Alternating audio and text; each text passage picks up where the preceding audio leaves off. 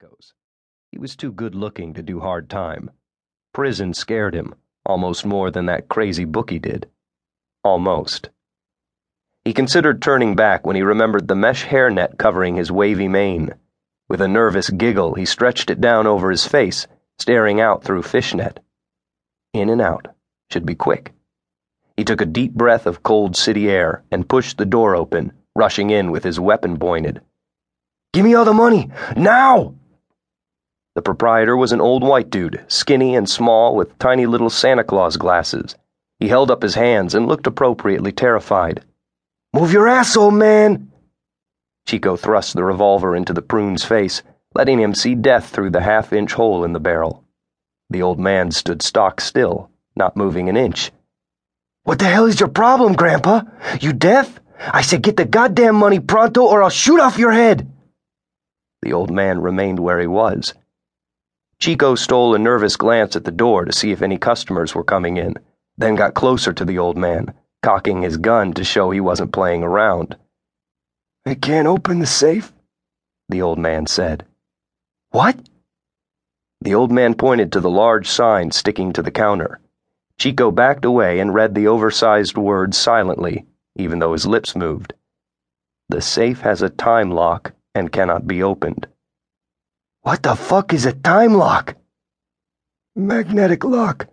Can only be opened in the morning at 8 a.m. The old man swallowed. "You're welcome to wait around if you want." "Then give me the cash register money." He pointed to another sign. The cash register contains less than $50. The .32 in Chico's hand felt heavy and foreign. His heart was beating in his throat. Even if he took the 50, the gun cost him 60, so he came out behind in the deal. What the hell should he do now? Leave and rob someone else? Or beat this old bastard senseless to see if he was lying? The answer came to him in the shape of a champagne bottle. All Chico had to do was conk him on the head a few times with a magnum of tots. Then we'd see what was up with this time-lock bullshit. Chico used his free hand to grab the handy bottleneck, holding the champagne like a club. "You want to play rough, old man? I'll give you a punch-shaped head." A sound. The electronic bell attached to the front door, beeping when a customer left or came in. Billy Chico and the old man looked to see a short guy in a Blackhawks jacket enter. "Get on the floor, Corto!" The short man gave Chico an even stare and stopped where he stood. "On the goddamn floor, or I'll blow your little head off!" The man remained standing where he was. Weren't people afraid of guns anymore? "Marty sent me to collect your debt, Billy." The short man had the low, steady voice of a talk radio jock. "What the hell you think I'm trying to do here?" The sweat on Chico's body was a living thing, running over him in itchy waves. The short man stood calmly, hands in his pockets. "I'll wait, but you'd better hurry. You've been in here for 1 minute and 43 seconds, and the owner there tripped his silent alarm right after you pulled your gun." Chico began to shake like a withdrawing junkie. "Give me the damn money, old man!" "I can't. It's a time lock." Chico threw the champagne at the old man, but it was lefty and he threw like a girl. The old man caught the bottle. The short guy turned his ear to the front door, keeping both eyes on Chico. "Siren's coming this way."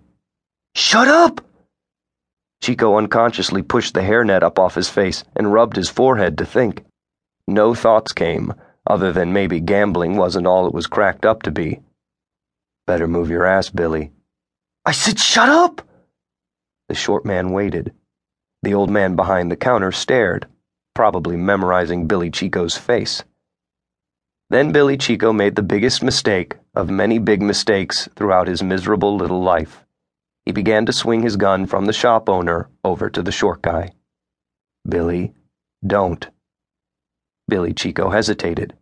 It was obvious he was leaving here empty-handed, but he definitely wasn't going to leave with some broken fingers or a busted arm or leg. He continued to bring the gun around, ready to shoot his way out of here if he had to. "Drop it, Billy." The tone was so sudden, so commanding, that Billy Chico had to react. His brain offered 3 instantaneous choices: drop the gun, wet his pants, or fire. Billy's finger began to pull the trigger.